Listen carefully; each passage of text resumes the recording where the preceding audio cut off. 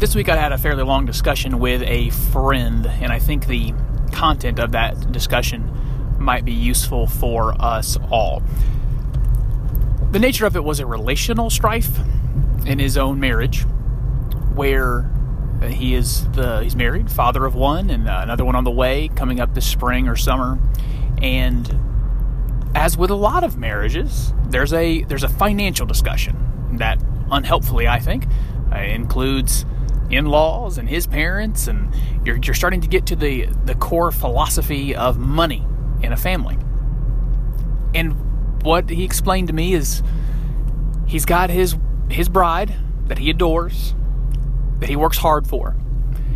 She's been working. She wants to stop. She wants to go home. She wants to raise her kids at home. Totally fine with that decision. It's none of my business, really, what any lady decides, how they want to handle that.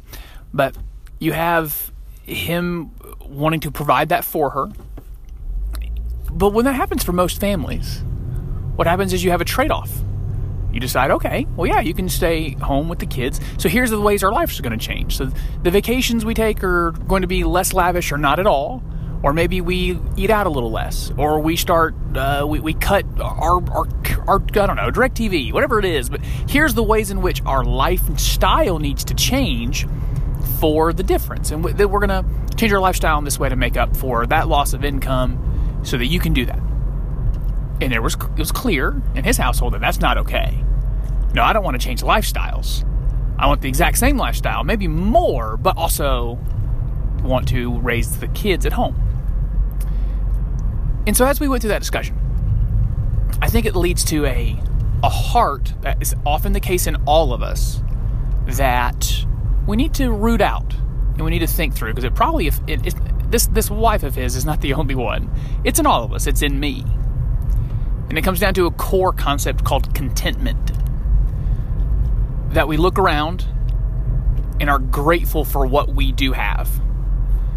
Whether that, if you're coming from a Christian perspective, our spiritual blessings, our health, our physical blessings that we have. That we look around and we're content in those things. There's a passage in 1 Timothy that says it's godliness with contentment is great gain. It is one of the concepts of the Bible to have your eyes on things above, not on things of the earth. There's lots of reasons for that, but one of the reasons you have your eyes on things above and not of the earth, because as you start looking around the earth, you're going to see some stuff that you really, really want. You're going to see some stuff you think you deserve. You're going to see some things that you think will make you happy, and when you have your eyes on those things instead of eternal things, you'll chase after them. So, for example, in that family, there's a certain number, a certain salary number. Like, this is what you need to be earning. That would be you being a good, father, husband, and head of this household. You earn this number. That's what will lead to happiness. And I just know this is true. This is true of the human heart. That young man could work his tail off and get to that number. And the moment he gets to that number's going to change. He'll achieve it. They'll have that lifestyle that they want. And then when you get to that number you think was going to make you happy, when you get those objects, you get those things you thought were going to make you happy, those experiences, or that person even, you look around and go, well, I could get more. Those other people over there have that much. Maybe I could do some more. I'm going to need some more to now be happy. There's a pastor I'm not a huge fan of, but he coined the phrase "the land of Ur."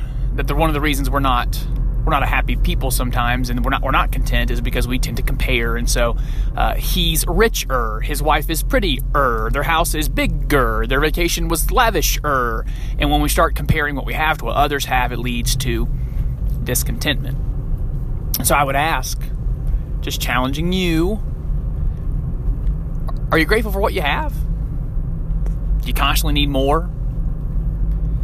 If you come from a Christian perspective from which I come, I think it's important to recognize that our hearts of discontentment are in some ways an accusation against our God.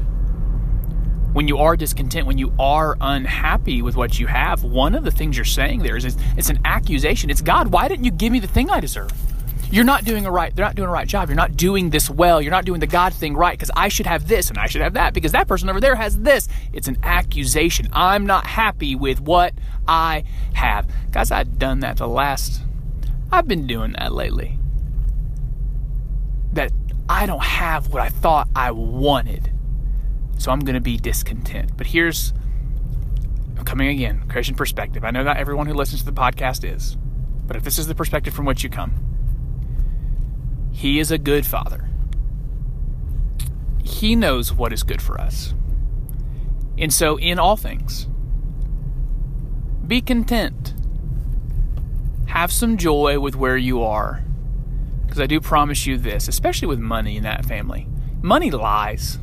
Money says, if you get this much of me, you'll be happy. And the moment you get that much, it lies to you. Well, no, I was just kidding. This will make you a little happy, but not all the way happy. Now you really need this much to be happy. So go ahead and get this much. A lot of our desires, a lot of our hearts are dishonest. And that's the encouragement I would give you. Be content. In even the biggest disappointments, we are a deeply blessed people. Let's be content with what we have. If you want more content like that, I'd highly encourage you and I would highly appreciate if you would subscribe to the podcast wherever you're listening right now. Subscribe to the Corey Truax Show, iTunes, Apple Podcast, Anchor, out there on Spotify. There's lots of places where you can get the show. If you would write a review on the show wherever it is, rate the show, it'd be highly appreciated if you would do so. And share, if you would be so kind, share this episode. It just might benefit somebody. Thanks for listening to the Corey Truax Show. Until next time, everybody. Peace and love.